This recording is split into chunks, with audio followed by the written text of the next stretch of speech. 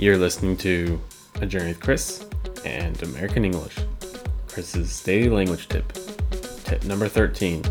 Don't put all of your eggs in one basket. Hello, my fellow language learners. Welcome to the daily tip section of my podcast. This is intended for those who do not have time for the full podcast or for those who are only interested in the language learning tips. So, what does this expression mean? Don't put all of your eggs in one basket. This is an English expression. I'm not sure if it's common in England, but it is very common in the US. And what it basically means is that you shouldn't put too much faith in one thing, or you shouldn't rely too much on one thing. For the simple fact that if that thing fails, then you lose everything. So it's very important that you diversify, that you have different resources, you have different areas that support you, and you shouldn't put too much of your energy or too much of your assets into one thing. You might be thinking that this has nothing to do with language learning, but I assure you it does. This tip isn't necessarily related to language learning per se. It could be applied to pretty much anything, but we're talking about languages here, so that's why I'm focusing on that. When I started learning German almost 15 years ago, smartphones weren't really around. There wasn't such a thing as an app or an app store, so it was incredibly difficult to learn languages on the go. You could learn languages online, but there wasn't an app to help you do that, basically, is what I'm trying to say. Nowadays, there seems to be an endless supply of apps.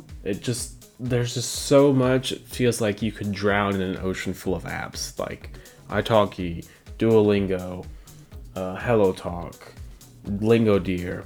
There are just so many apps, and it's very tempting to find an app and just stick with that because it's very comfortable.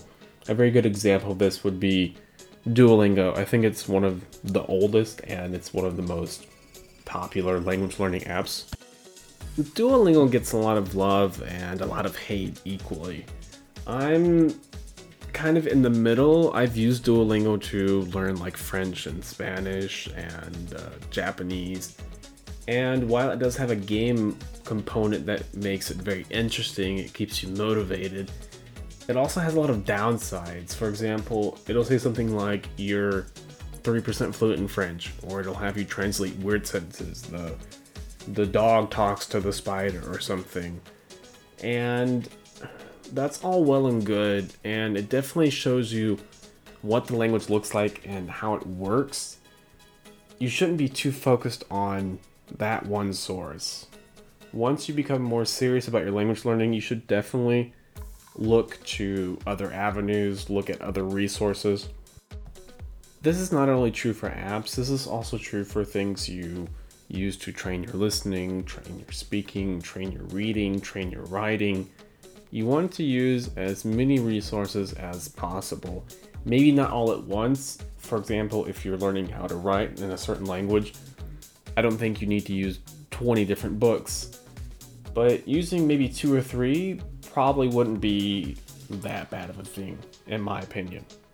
Another way of looking at it is, if you feel you've outgrown something, if you feel that something is no longer contributing to your ability, if something's no longer making you progress further in your language, then that's the point where you should stop and ask yourself, is this still worth using?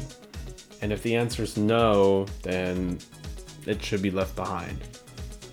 That's all I have for you today. Thank you so much for listening. If you like this podcast, please subscribe. If you have any comments, questions, or suggestions, feel free to get in contact with me. One more thing, try and reevaluate your material that you've been using and see if it's still useful for you.